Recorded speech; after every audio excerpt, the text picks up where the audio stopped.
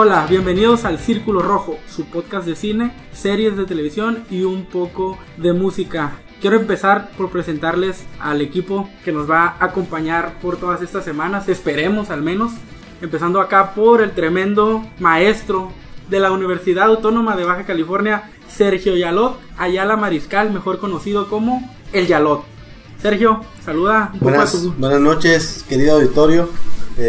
Estamos listos para empezar con mucha información que les va a llamar la atención, esperemos, y si no, pues ni modo, todos nos van a tener que escuchar de vez en cuando. De todas maneras existe el botón de pausa, ¿no? O adelantar, etcétera. Una vez por semana está programado que empiece a funcionar esto, así que bienvenidos, ojalá les guste el programa.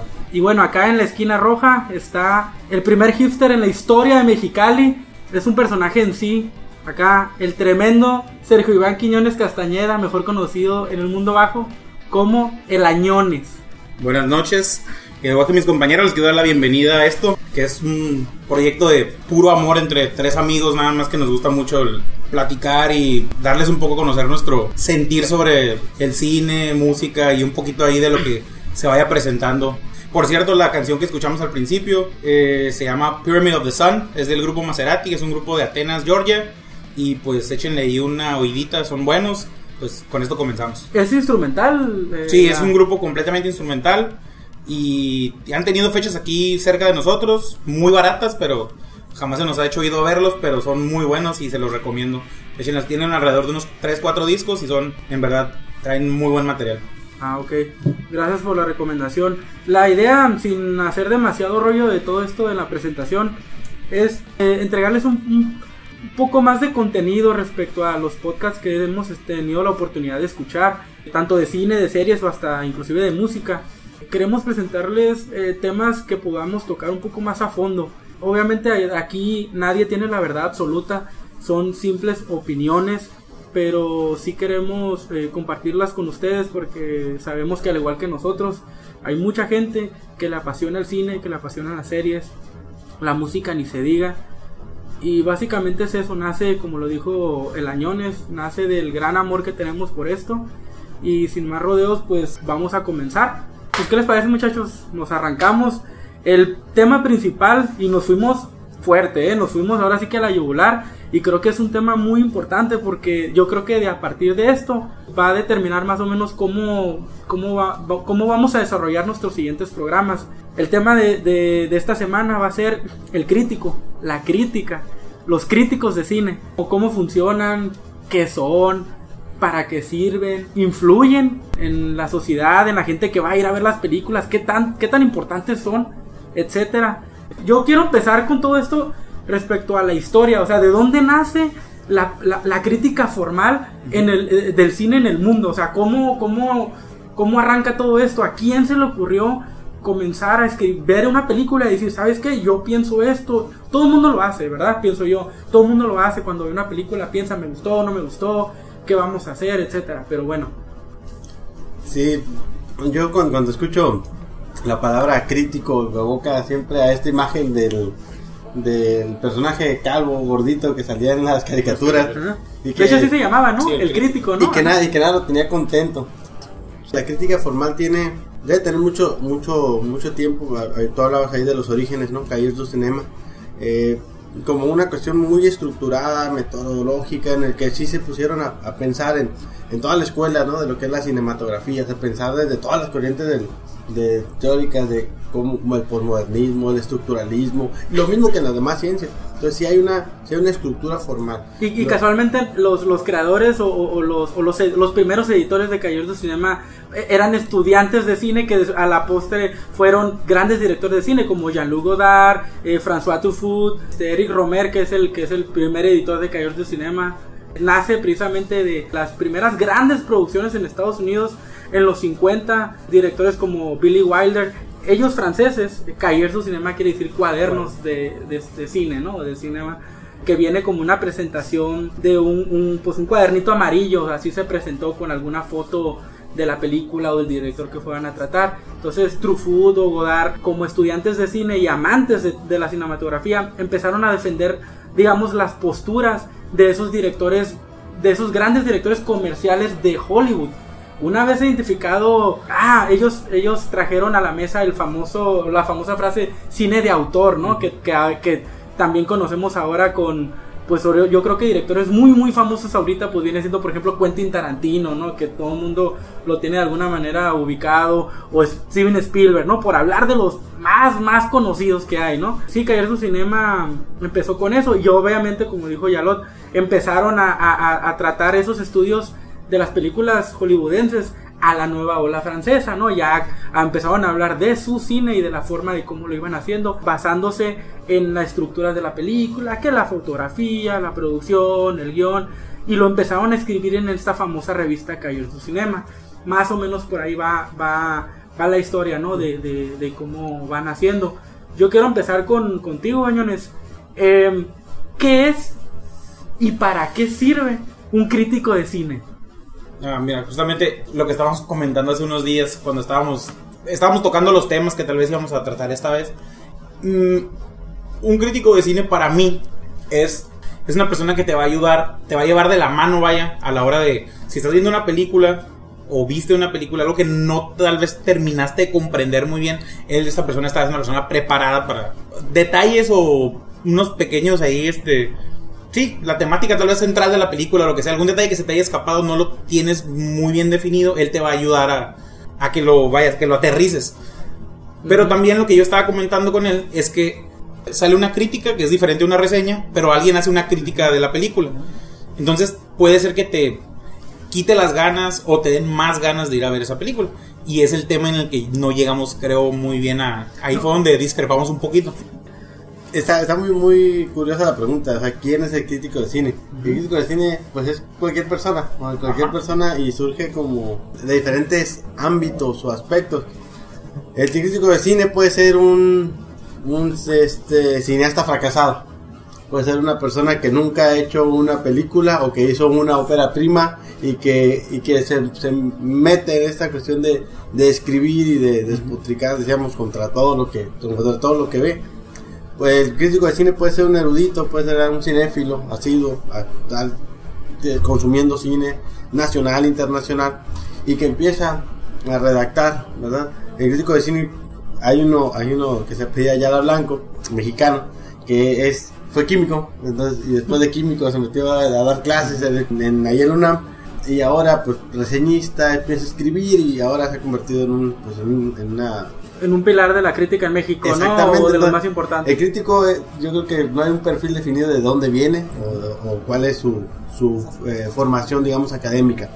Lo que sí es, el crítico formal, sí ya ha desarrollado un método, una forma de trabajo. Son personas que leen mucho y que saben escribir. Entonces yo creo que la gran diferencia, y era lo que platicábamos, cómo se bifurcan. Hay dos cosas, el crítico y otro el reseñista, el articulista, el reportero de cine, ¿no? Ajá. El que escribe sin demeritar a nadie, ¿no? El que escribe aquí en los periódicos locales, en La Crónica, en La Voz, el que escribe en TV novelas, y quien le da otro semblante, ¿no? Quien escribe en La Jornada, en el Excelsior, periódicos nacionales, pero que traen una forma, un formatito, no preestablecido, no prehecho. Formato me refiero una manera de trabajo, una estructura, y que obviamente le dan un contexto, yo creo, mucho más amplio a lo que es la película. O sea, y no te hablan de la película como lo primero que te van a decir no es la película, sino el contexto en el que se da, cómo se produjo, etcétera, y después el desarrollo todo puntual de la película. Y creo que eso... Y esa es la riqueza, yo creo, de una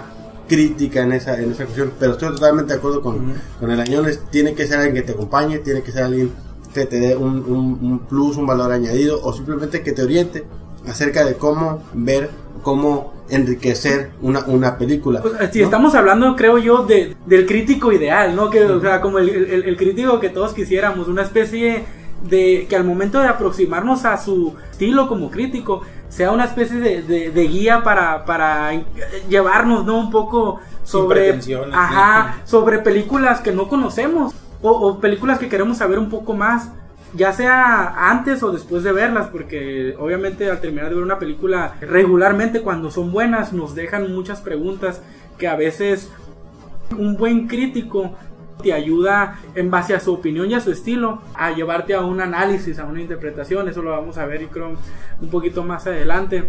al igual que, por ejemplo, nosotros que estamos debatiendo, platicándoles este tema, ellos también es una opinión subjetiva nada más, o sea, es lo que ellos vieron, ¿no? O sea, y lo que ellos te digan realmente... Pero al momento de esas personas ser críticos per se, es que pueden a lo mejor tal vez pecar como de soberbios y decirte que ellos sí tienen la verdad absoluta. Vaya, el éxito o fracaso, ya sea de una película, de lo que sea, pues, o sea, por ser esa persona quien lo está diciendo. De que, los reporteros, tú dijiste, los que dan una reseña, sí, no es lo mismo una reseña que una crítica, ¿no? Y sin embargo, la gente en general, el crítico de cine, sí, va a hablar de la película, y sí, o sea, que le da los puntos positivos y negativos según su punto de vista, ¿no? Al parecer, un crítico de cine ideal sería aquella persona que nos ayuda a componer y descomponer una película, ¿no? Con un punto de vista muy particular, que desafortunadamente no los hay tantos, o sea, no hay tantos críticos como del que estamos platicando ahorita, ¿no? Como de que... Sí, entonces ahora, el crítico sí es un animal en peligro de extinción, ¿no? Debe haber muchos, a lo mejor en Estados Unidos a lo mejor hay más. Sí, de hecho... En México son estaba pocos, están contados. Estaba leyendo que en México es...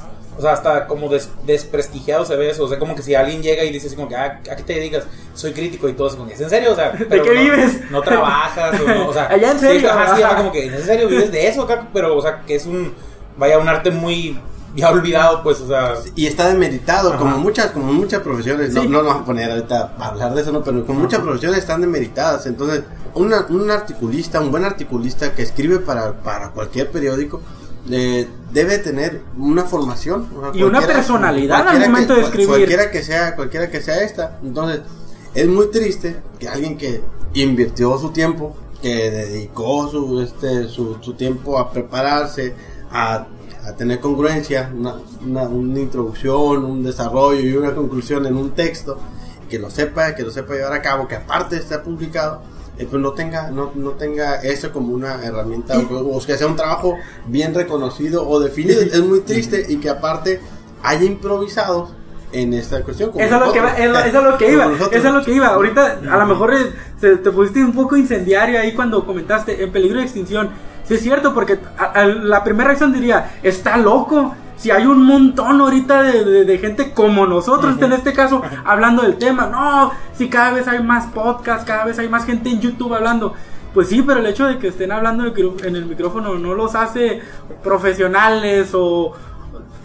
creo que tienes razón, o sea, ya no hay tantos críticos. Al menos, no, yo creo que a nivel mundial casi no hay críticos y debían ser formales de cine. Igual que otra disciplina, como el economista, como el administrador, como el abogado, como el médico, ¿no? O sea, todos deberían tener ese nivel de digamos... No, y especializarse. Y claro, obviamente habrá buenos médicos y malos médicos. Todos podemos ponernos a criticar, todos podemos, pero pues, o sea, es esa, la preparación, vaya, o sea... Exactamente. Sí. ¿Cómo debe de ser para ustedes una crítica de cine? Tiene que generar, como todo, creo que genera un impacto, ¿no? Independientemente de si es positivo o no, pero debe de atraer a más público, debe de llamarte a que veas la película, la serie o lo que esté tratando. Esa creo que es una muy buena labor de alguien, una invitación extendida, una invitación más amplia, porque te motivó tanto, o sea, que o eso no lo vi, o eso me interesa verlo, o eso que está fuera de lo que yo tendría en mi radio de alcance, porque pues Netflix no me pone esa película. Entonces es esa como puerta, yo creo, de entrada hacia otros temas, vaya, es como un amigo recomendando una película, ¿no? O hablando de la película. Te tendría que llevar a la película, no te tendrías que quedar en la explicación, tendría que forzosamente hacer que tú la vieras, ¿no?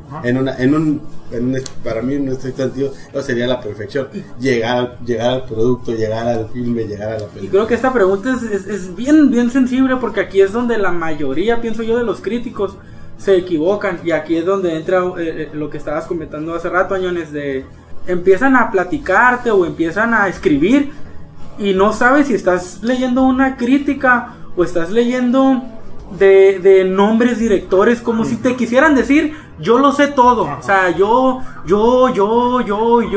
Oye, ¿y la película? Y dicen, la película no me gustó. ¿Y por qué? Es que el guión es débil. Sí. O sea, sí, pues, pero ¿por qué es débil? ¿De qué manera? ¿Cómo? Es que me aburrió. Y créanme, parece que estoy jugando, pero no. Se lo digo en serio.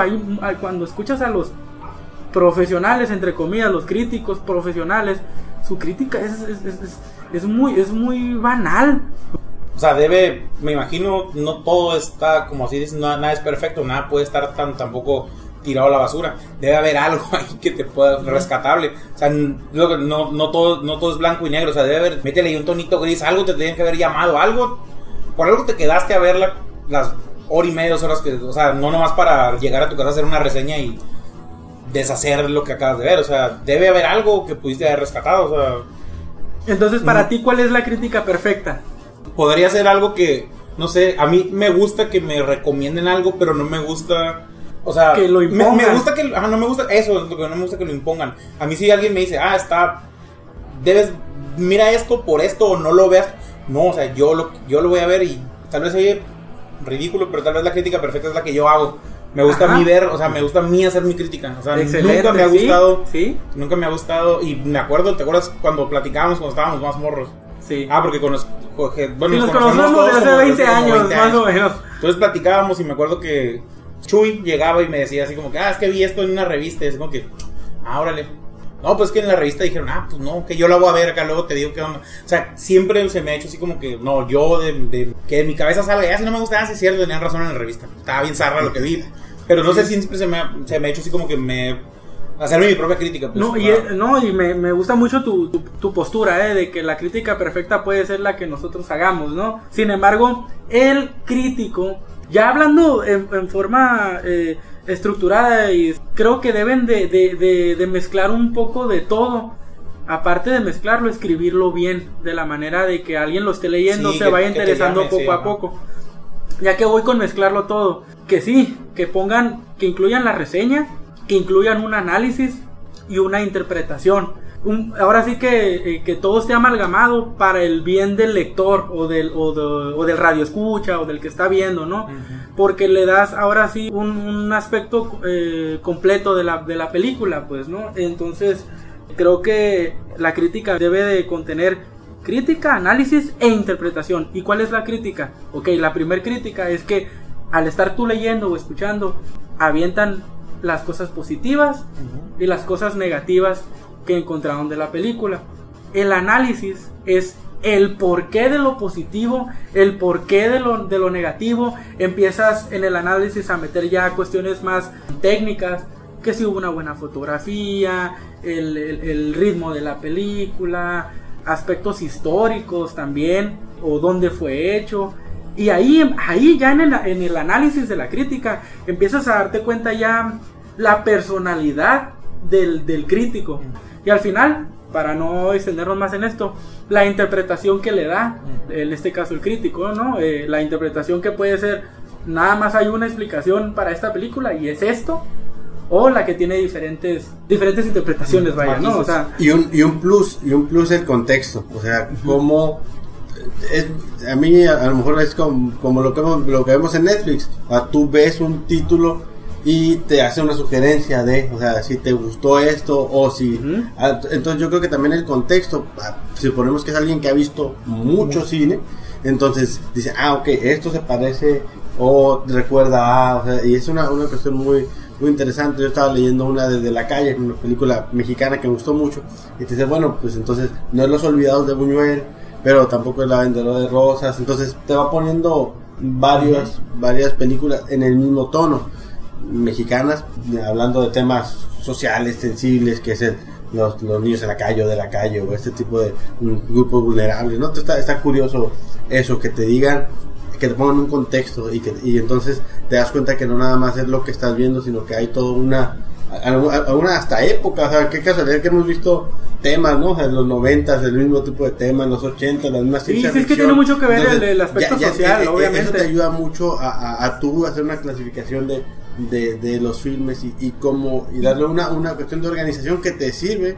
para tener una opinión, yo creo, pues, todavía más amplia, ¿no?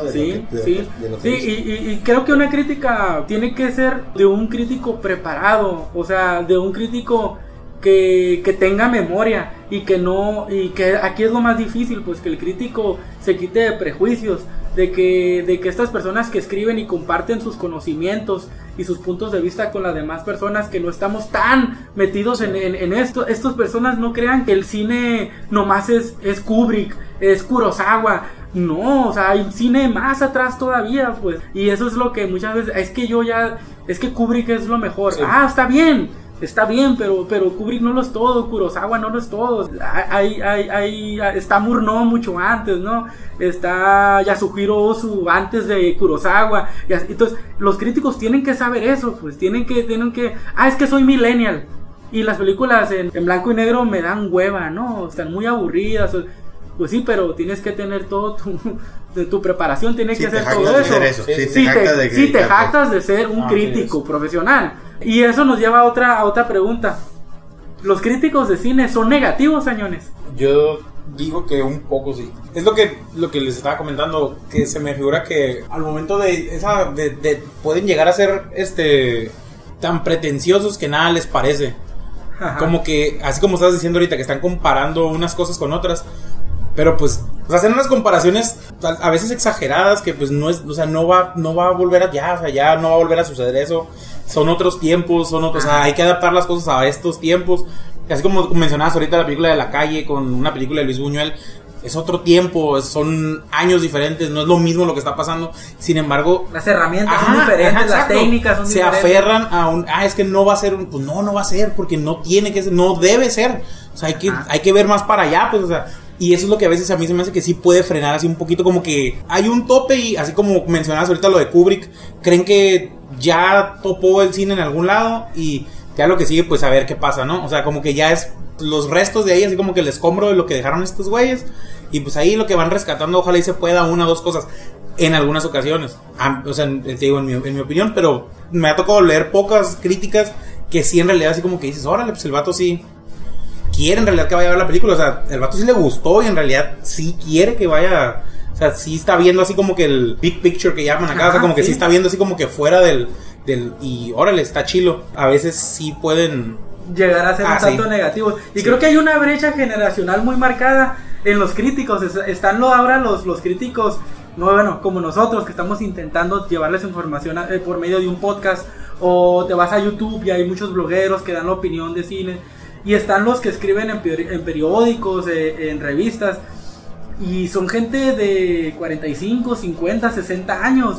Digámoslo por ponerle un título, ¿no? El crítico formal es de una edad ya mucho más avanzada que la del bloguero que tiene 30, 35, 25 años, que son más dinámicos a lo mejor en la forma de hablar, pero que nada más han visto películas del 90 para acá y se les olvida qué pasó en los 80s, en los 70s, en los 60s. Volver al futuro, por el amor de Dios. Y viceversa, ¿no? Y viceversa. El otro crítico, como dices tú, no, es que después de Kubrick ya no hay nada. Y que me perdone Paul Thomas Anderson, y que me perdone, ¿qué te gusta? Danny Boyle y todos esos directores. Pues sí, pero es que le copian a tal. Entonces creo que se debe de llegar a un punto intermedio donde te permitas ver cine moderno y darle el valor a lo que están intentando las generaciones nuevas de directores y de compañías productoras, pero también sin desmemoriarte y saber de dónde viene, cuáles son las bases del cine clásico. A veces también, según como escucho o leo esas críticas, como que dicen, se ve mucho la influencia pero pues no es malo, o sea, pues no, o sea, al contrario, o sea, pero lo hacen sonar como, pues se nota que pues, te influenciaste un chorro con 2001, dicen, pues sí, pues es una película que es un chillito clásico acá de la ciencia ficción. Sí. Obviamente vas a ver algo ahí, pero así es. O sea. Sí, y luego vienen las frases, ¿no? Las frases típicas de los críticos que hace rato mencioné algunas, ¿no? Pero es muy fácil irte por lo negativo. Es lo primero que detecta un crítico, ¿no? Parece que está nomás ¿Se acuerdan del padrecito de Cinema Paradiso cuando sale el beso en la pantalla y que le daba con la campanita? Haz de cuenta que así parece el crítico, ¿no? O sea, se pone la película para ver en dónde está el primer error y parece que lo goza y lo disfruta. Yo también creo, al menos la fama en general del crítico, creo que sí es que son muy negativos. Inclusive nosotros aquí en Platicando de Películas, ay, es que tú eres bien sangrón, es que tú eres bien negativo.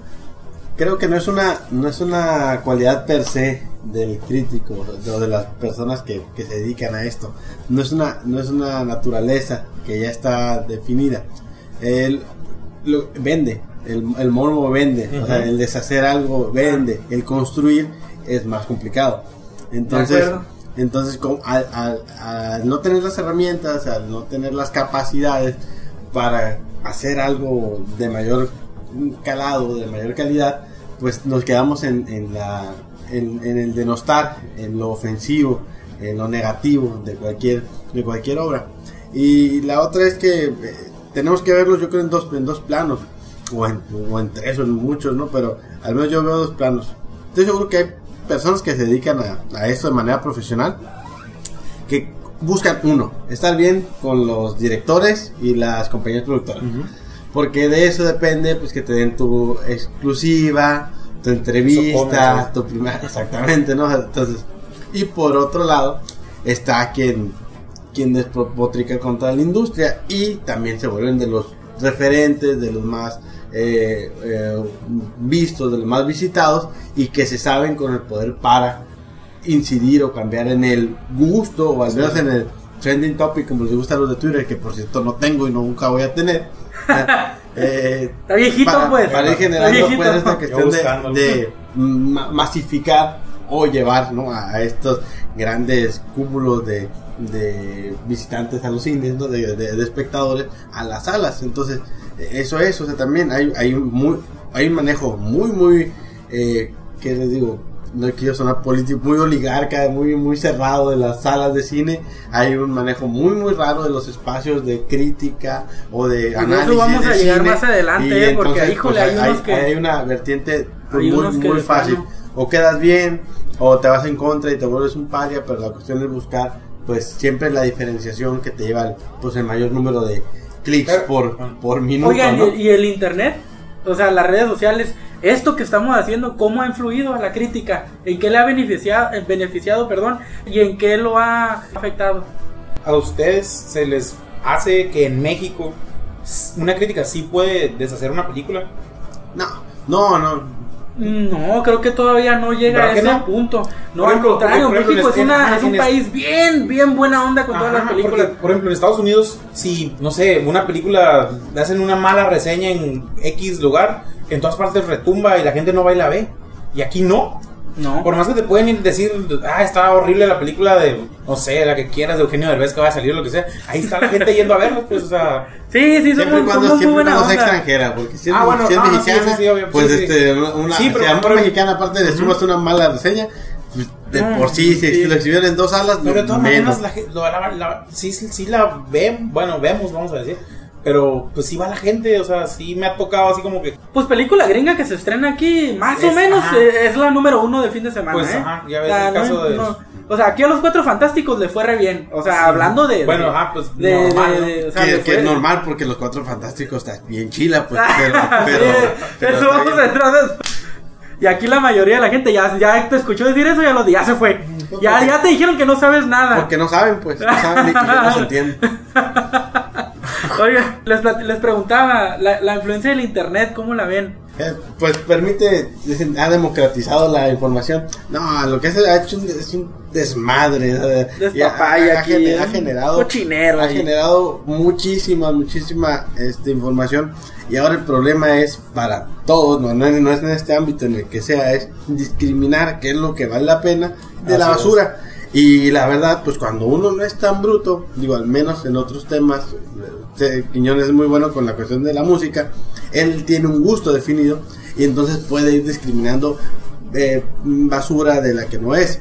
Pero alguien que no sabe, que ni siquiera sabe buscar y que se queda con lo primero que ve, y entonces pues va generando un efecto dominó, porque la popularidad no es sinónimo de calidad. Y aquí la popularidad en general, ahora en los blockbusters, la popularidad del número de boletos es sinónimo. Es sinónimo de... No, blockbuster me refiero a las películas, no a los blockbusters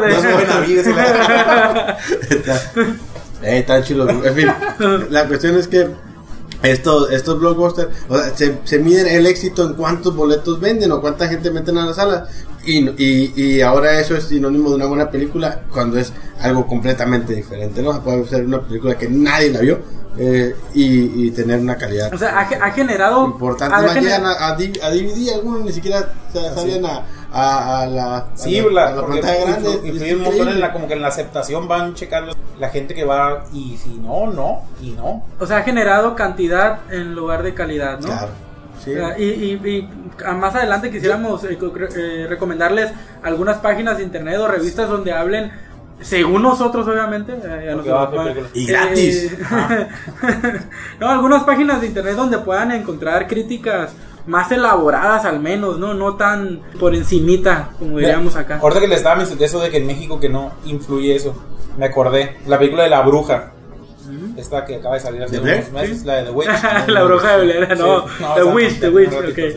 La de The Witch, la película esa no la iban a estrenar en México, y la productora, creo que es Universal, no la iba a estrenar porque dijo así como que mucha gente, que hicieron screenings aquí en México, y la aceptación como de la gente, como que la gente iba a buscar así como si fueran a ver El Conjuro, como si quiero que asustarme, así cuando voltee que salga algo, ¿no?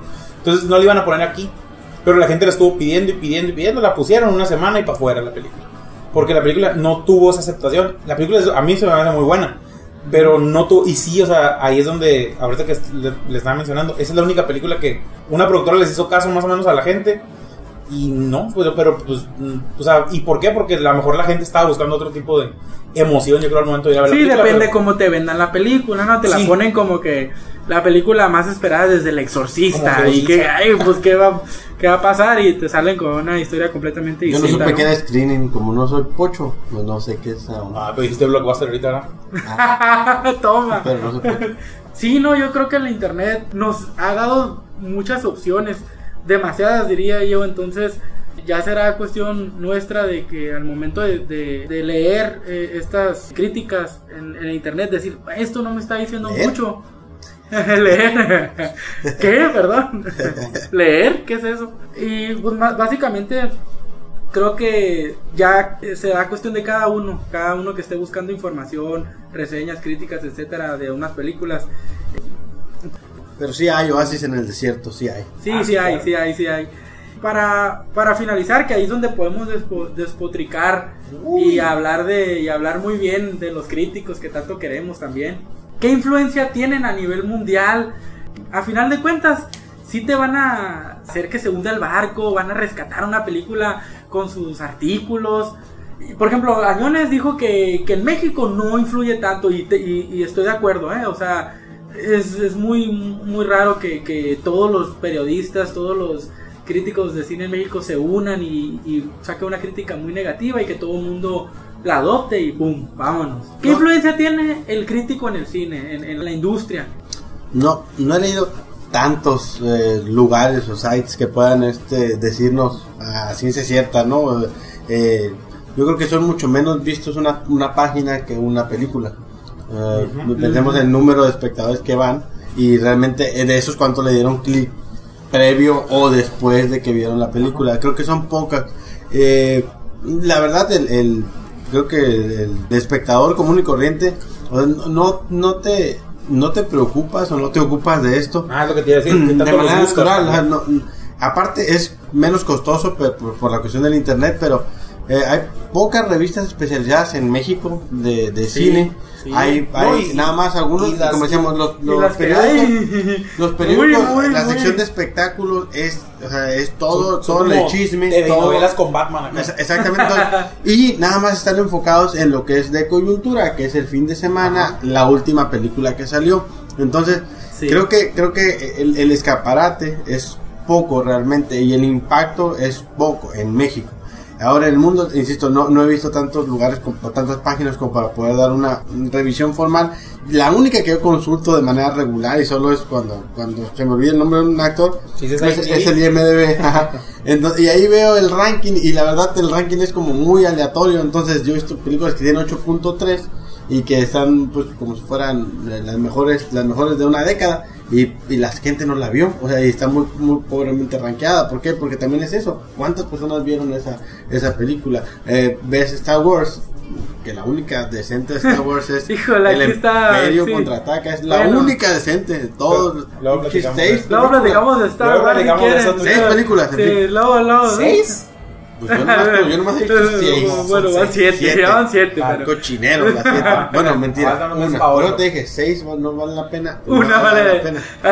Entonces, eso es lo que yo he visto, el ranking nada más.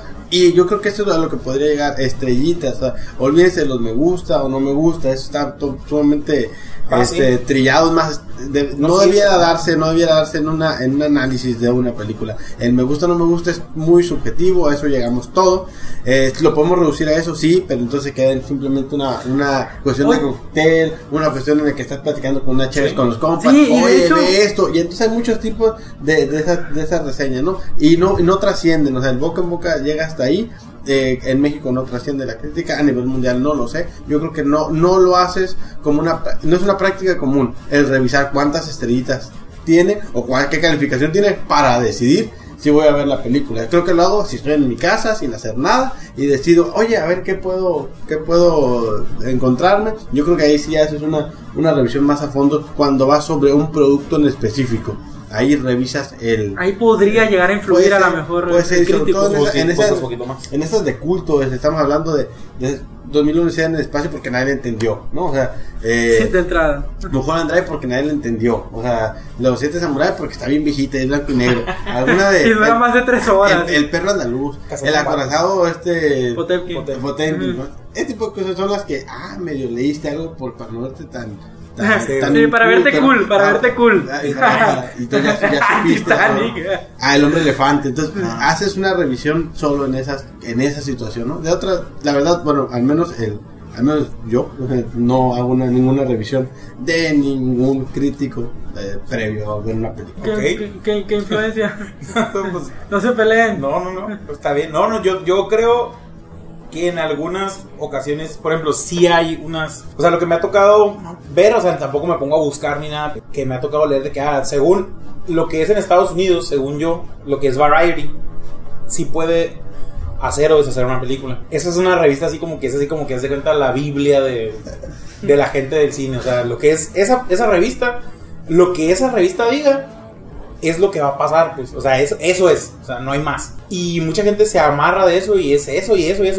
Justamente ayer o antier estaba leyendo que cuando salió la serie de Friends en Variety, el primer capítulo que salió clasificaron a la serie así como que una serie súper aburrida con los personajes más sonsos que podía haber existido, que estaba súper zarra y pues obviamente les dio para abajo, pero eso creo que les dio así como que un ímpetu acá para seguirle y pues la serie, pues todos conocemos la historia de Friends. Ajá. Pero es algo que pues, o sea, que es una revista de How I Met, ¿verdad? Que How I Met es una copia de Friends. Sí. Y es una revista como Variety, no sé cuál sería, no creo que exista un equivalente en México, pero sí debe haber en algunas otras partes, así como que, pero es lo que, hasta donde yo sé, esa es así como la... Sí, yo sí pienso que influye, sobre todo en Hollywood. Les voy a dar el ejemplo de una de las películas que ha sido vapuleada y destrozada por la crítica, injustamente, creo yo. Sí, Batman contra Superman. Sí, Batman contra Superman. Y lo quiero usar como ejemplo, porque como ustedes se dan cuenta, otra de las páginas que califica las películas entre calificaciones profesionales y calificaciones de la gente común es Rotten Tomatoes, ¿no? La famosa, donde te ponen la sección de los críticos contra la clasificación o calificación de las personas como ustedes y como nosotros, ¿no? Así es. Es 30%, creo, trae 27% la película, ¿no? ¿Por qué les quiero dar este ejemplo? La semana pasada, la Warner Brothers hizo una campaña de recibir a todos los medios de películas y espectáculos a su film de grabación, siendo que para Batman y Superman el estudio fue muy celoso. Y mucha de la crítica se molestó con el estudio porque no los dejaba a ojos de ellos, no, trabajar. Oye, ¿cómo quieres que hable de tu película si no me estás dando nada para que hable de tu película? También en la presentación, en el estreno de Batman y Superman, esto es de gente que trabaja ya en revistas profesionales, los que les estoy diciendo, profesionales de esto. No, dicen, oye, es que tenía mucha hambre, nos citaron a la 1 de la tarde a ver la película, nosotros los medios, y nos pasaron hasta las 3 de la tarde. Es cierto, tacha para el estudio, sí, pero el que no fue profesional fue el estudio, fue la Warner Brothers, no tú como crítico. Entonces el crítico va con hambre, molesto porque ya lo hicieron perder 2 horas de su vida, se sientan a ver la película ya con una predisposición tremenda, de decir, para esto me hiciste esperar, para esto no me dejaste ver tal y tal, para esto me negaste tal entrevista con Ben Affleck o con el Henry Cavill o con quien haya sido. ¿Qué pasa cuando sale la película? Obviamente la película no es perfecta, tiene fallas, tiene muchas fallas, pero de eso se agarran los críticos de, ¿te acuerdas cuando no me diste de comer? ¿Te acuerdas cuando me hiciste esperar 2 horas? ¿Te acuerdas cuando etcétera, etcétera? Ahí el crítico tiene el poder de, según ellos, hacer pedazos una película. ¿Y qué es lo que logró? Sí, logró de una semana a la tercera semana, que fue primer lugar se cayó rotundamente, hablando de números, hablando de gente que va. Y en esta ocasión, ¿qué es lo primero que hace la Warner Brothers cuando está empezando a filmar La Guerra de la Justicia? Le abren la puerta a todo el mundo, y lo primero que dicen, es que esta película no va a ser tan oscura, va a haber lugar para más bromas. Entonces nos estamos dando cuenta que el estudio está cediendo, ante, lo que aparentemente la gente en su mayoría dijo, que la película no fue buena, pero aquí va la otra cara de la moneda en influencia. Creo que el crítico también influye en una persona que todavía no se decide si la película es buena o mala, que no es que no tenga la capacidad, no se quiere dar tanto el tiempo de analizar una película, sale como dudoso y va a ver las primeras 2-3 críticas que estén por ahí, y las 3-4 van a decir, es una película muy mala. Entonces va a decir, sí, cierto, sí es mala. Entonces ahí ya está influyendo, pues.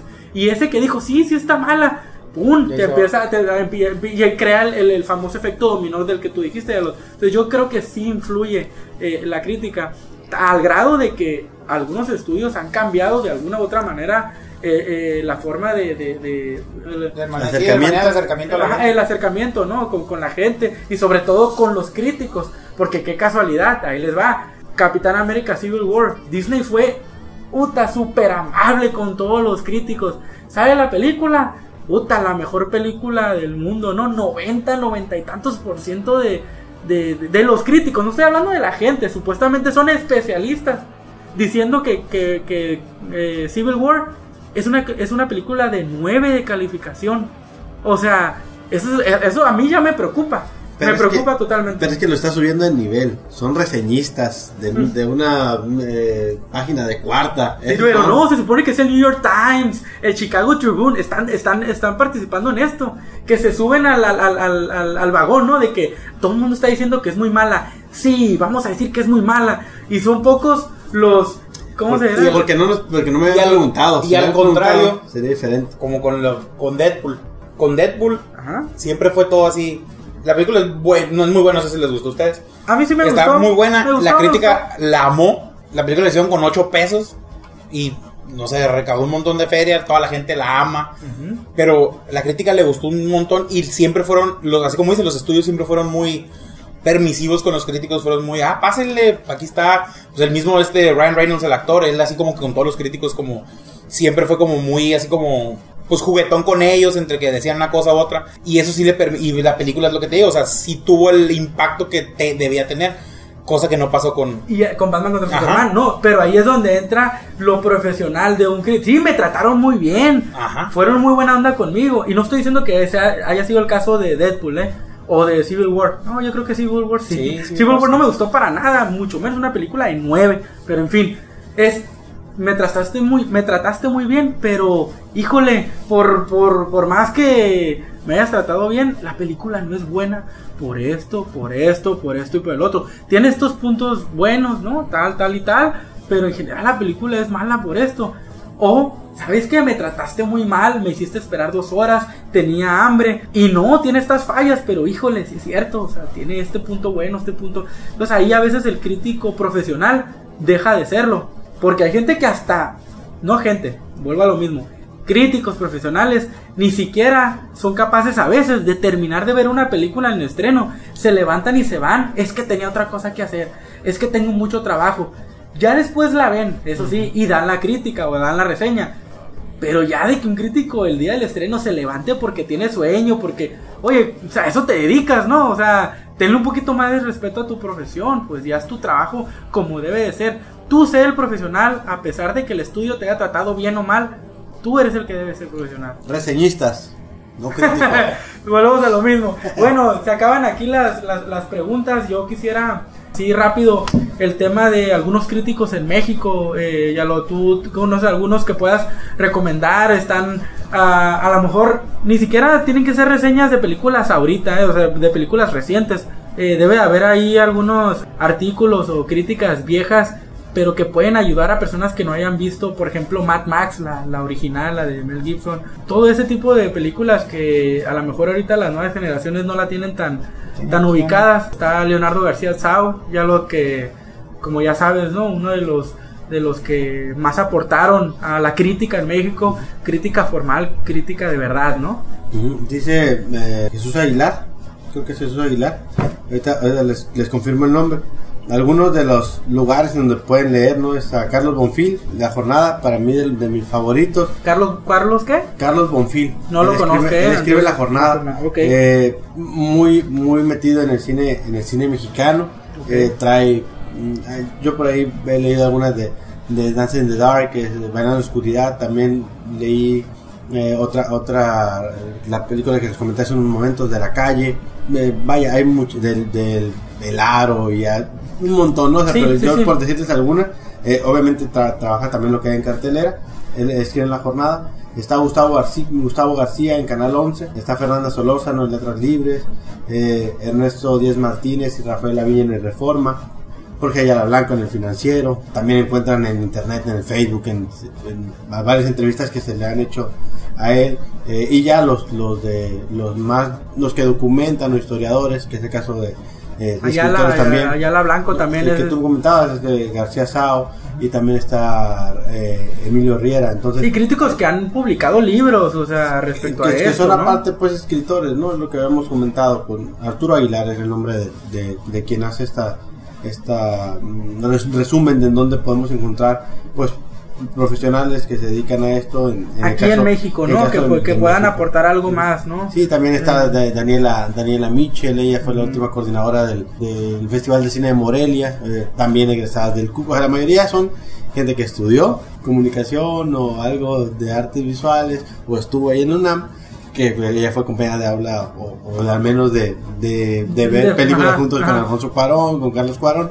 Entonces traen una sensibilidad, pues, mucho más desarrollada, ¿no? Para trabajar con gente que aquí en México se toma en serio lo que es la crítica.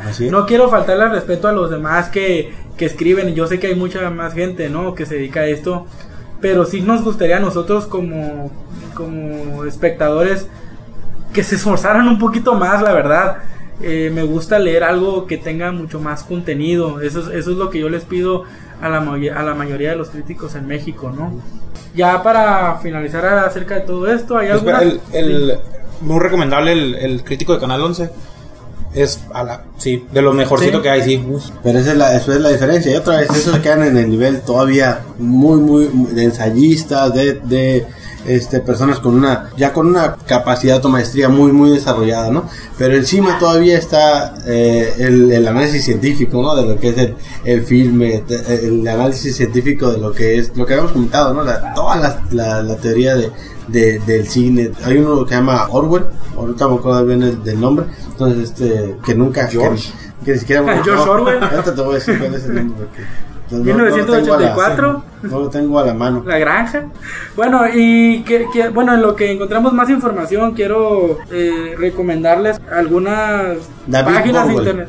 ¿David qué? David Borwell. Borwell, no Bowie, porque luego ya está de moda, ¿no? Ya se murió, sí. ¿Quién? ¿Los dos? No, Bowie. ¿Y ese? No está vivo. Tanto revistas como páginas de internet, ¿no? Lo que les voy a decir. Está obviamente Cine Premier, que creo que es la que pues, no estoy diciendo que sea muy muy buena, pero es lo que hay, ¿no? Sí. Ya se acabó Cinemanía. Yo leía Cinemanía hace muchos años. Sí, Cinemanía en México. Tengo entendido que ya no hay, años que no ya veo, no hay, pero está por internet. Chequen Cinemanía. Premier estaba bien chilo, pero nada más la portada. La portada es muy buena. Están muy bien las portadas. Sí, el contenido ya es más como informativo, no te acercan tanto. Telenovelas para el cine, pero hay una revista de arte que se llama La Tempestad. Para los que están en Mexicali, la encuentran en Sanborns. Obviamente hablan de todo tipo de arte, pero la sección de cine es muy buena, se la recomiendo mucho. La Tempestad, se van a enterar obviamente de música, de literatura, de fotografía, de danza, de todo eso, pero lo que habla de cine es muy bueno, se lo recomiendo mucho. La Tempestad. La que más me gusta es Miradas de Cine, es una revista virtual española. La verdad, las reseñas, los ensayos, las pláticas, ellos escriben las pláticas que tienen entre ellos, vienen escritas para que puedas tener acceso a ellas. Miradas de Cine, se las recomiendo mucho. Y otra que sirve más como para críticas de películas más viejas, se llama Esculpiendo en el Tiempo, viene de la frase de Tarkovsky, también se la recomiendo mucho. Habla mucho más de cine de Buñuel, de Fellini, de Kurosawa, etcétera, ¿no? Pero para los que les guste el cine un poquito más de más atrás, les recomiendo Esculpiendo el Tiempo, se llama Esculpiendo el Tiempo. Hay otra revista que se llama no una revista virtual, Cinetoma y Fotogramas. Esas otras, yo las he leído más o menos, tienen buena estructura, son de fácil navegación, y pues más o menos eso es lo que nosotros les podríamos recomendar. Ya es fuera de circulación, pero igual van a encontrar algo de información. Cine, ajá. Que es de Emilio García Riera, ¿no? Que era medio especial, ¿no? Porque tenía pues nada más sus allegados y a los demás no los dejaba participar, pero bueno, pues ahí está otra opción. En inglés, si les interesa, también hay una página que se llama IndieWire. Bueno, críticas sí, en general sí tienen críticas muy acertadas, pero ahí sí no se asusten si ven algo medio raro. No, y ese es el chiste aparte del programa, ¿no? Que intentamos un poquito profundizar un poco más acerca de los críticos, para que las personas que nos escuchen se interesen un poco más en leer un poco antes de ver la película y también de leer después de verla. Y obviamente estas páginas que le estamos recomendando es para que al momento de leerlas, al momento de verlas y escucharlas, ustedes vayan depurando su gusto por las películas, ¿no? Es más que nada es de lo que va esto, ¿no? Conclusiones, muchachos, ¿en qué queda todo esto de la crítica, no? Solo un mal necesario. Un mal necesario. Así es.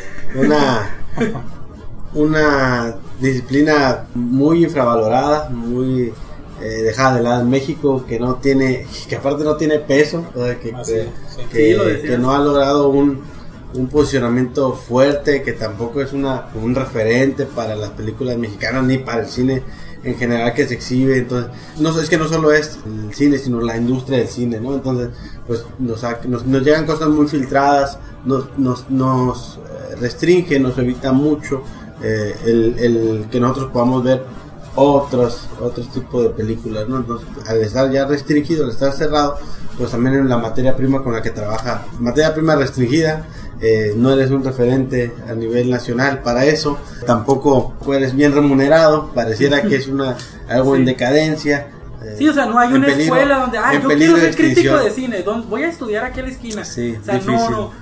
No la hay. España por ahí tiene algo generado, pero la verdad pues no hay.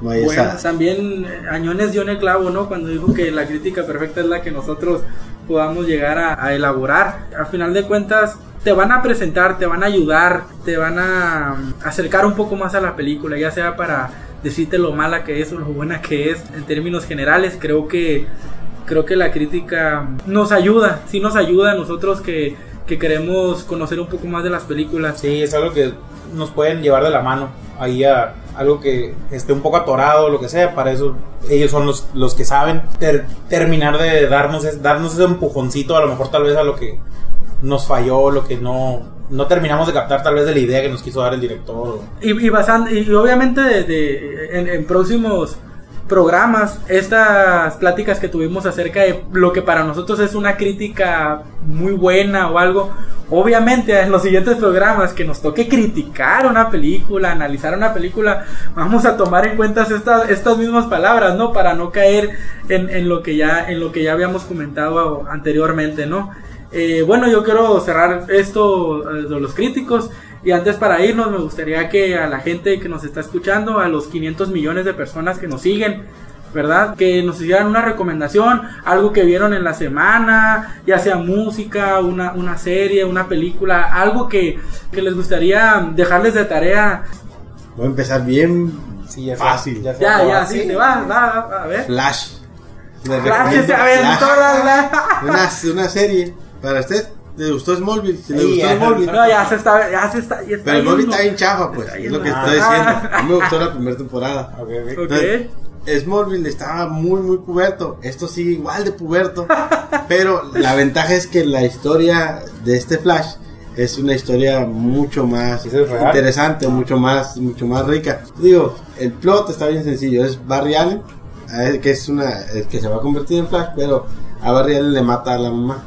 Entonces, pues ya está medio Batman el asunto, está medio rudo, ¿no? O sea, imagínate que a un superhéroe pues le maten a la mamá. Así es como inicia un poco la lógica de la serie. Entonces a mí se me hace interesante porque para pubertos, para ser de DC, pero con un aire muy juvenil, pues que pusieran esa historia más con más aristas. Las series han sido así siempre, ¿no? Las series de DC en Warner han sido como que dirigidas hacia un público juvenil, ¿no? Sí. Prácticamente, ¿no? Los héroes son adolescentes, realmente. O sea, es un Flash adolescente. Era un Clark adolescente, ¿no? O sea, pero salen buenos villanos. Tiene muchos enemigos. Entonces salen buenos villanos.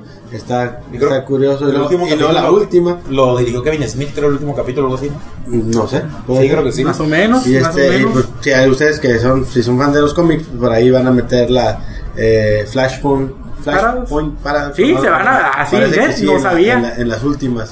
Qué bravos, qué rudos. Yo creo que lo que va más vale la pena de Flash, entonces. Sí, pues para mí es la mejor historia de Flash, pues sin ser un experto, ¿no? En el tema, pero sí está muy interesante. De hecho, me hubiera gustado gratis. Y gratis. Bueno, gracias, Añones, una recomendación, una tarea que les quieras dejar a la gente que nos escucha. La serie de Silicon Valley. Si les gusta el humor medio oscurón y un poquito así como que, no sé, ¿con qué se podría comparar? Yo lo veo, y mi hermano y yo hemos platicado de esto. Ajá. Nosotros lo vemos que es como Entourage con geeks. Okay. Son como, es el tipo Entourage o sea, como que con programadores de computadoras, y la trama, o sea, no se meten en tecnicismo, o sea, sí se meten, pero te los explican como súper sencillo.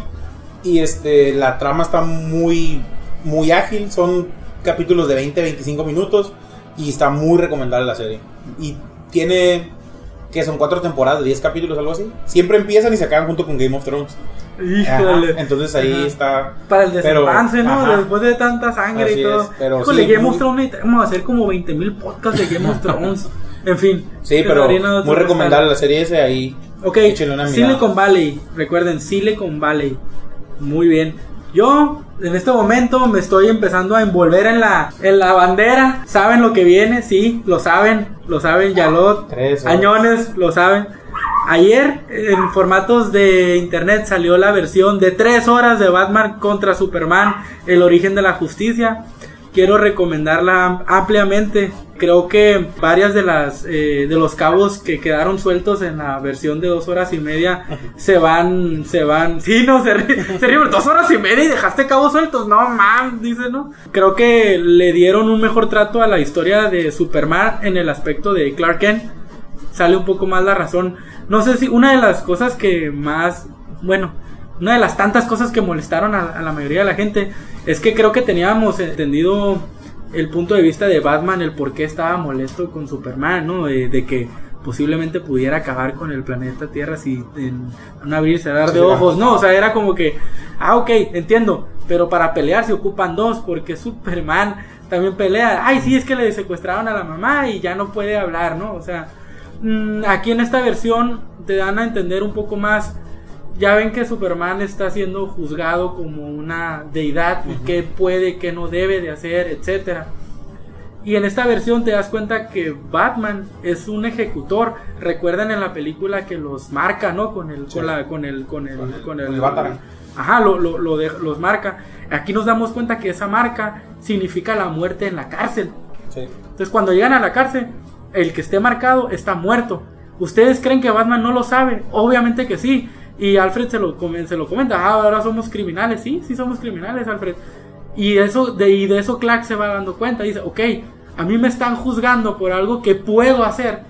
Y nadie está juzgando a este vigilante vestido de murciélago que está decidiendo quién muere y quién no. Ese es un punto de vista ya un poco más profundo que desgraciadamente por presiones de tiempo, por presiones comerciales, Zack Snyder no pudo presentar en la película, ¿no? Entre otros personajes que van saliendo. Obviamente los cortes son un poco más largos y le dan una mayor fluidez a la película, digamos que algunos cabos sueltos los une muy bien y eso enriquece a la película. Yo por eso se las quiero recomendar. Para los que no le dieran una oportunidad y se encargaron de hacerla a pedazos, le dan una oportunidad. Les faltan chistes a esa película. Sí, no, le faltan chistes. Y Spider-Man. El toquecito Marvel. El toquecito Marvel. Y Spider-Man. Y les falta Spider-Man, la bada con Superman. Bueno, si se conforman, todo parece indicar que Flash va a ser la versión chistosa de la Liga de la Justicia. Así es. Va a ser el joven, Flash va a ser el guaseadón. Así es, pero bueno, quiero agradecerles su compañía. Nosotros les teníamos una sorpresa, desafortunadamente no pudo llegar. Ridley Scott iba a estar aquí con nosotros, nos iba a dar pormenores de la nueva película de Alien Covenant, pero al parecer nunca le llegó nuestra invitación, entonces pues no pudo venir. Pero la siguiente... Sí, la siguiente semana. ¿Quién viene la siguiente semana? No, estaba... Los correos ahí estaba uno Tarantino y ya... Sí, creo que va a ser Tarantino la próxima vez. Steven Spielberg también, ¿no? Spielberg va a estar hasta el otro mes. ¿Y J.J. Abrams también. Son sorpresas. Ahorita podemos... Espera, vamos a... George Martin va a venir al programa a contarnos el final de Game of Thrones. Va a venir. Ajá, George Martin, el quinto Beatles, ¿no? Sí. George R.R. Martin va a venir a contarnos el final de Game of Thrones, pero eso... En exclusiva. En exclusiva, claro, sí. De la FIL de Guadalajara, viene para acá. Sí, pero bueno, pues una disculpa de parte de Ridley Scott que no pudo venir, pero a la próxima semana estará Quentin Tarantino con nosotros. Muchas gracias por acompañarnos. Recuerden, esto es el Círculo Rojo, su podcast de cine, series y un poco de música. Hasta luego, caballeros. Buenas noches. Nos vemos.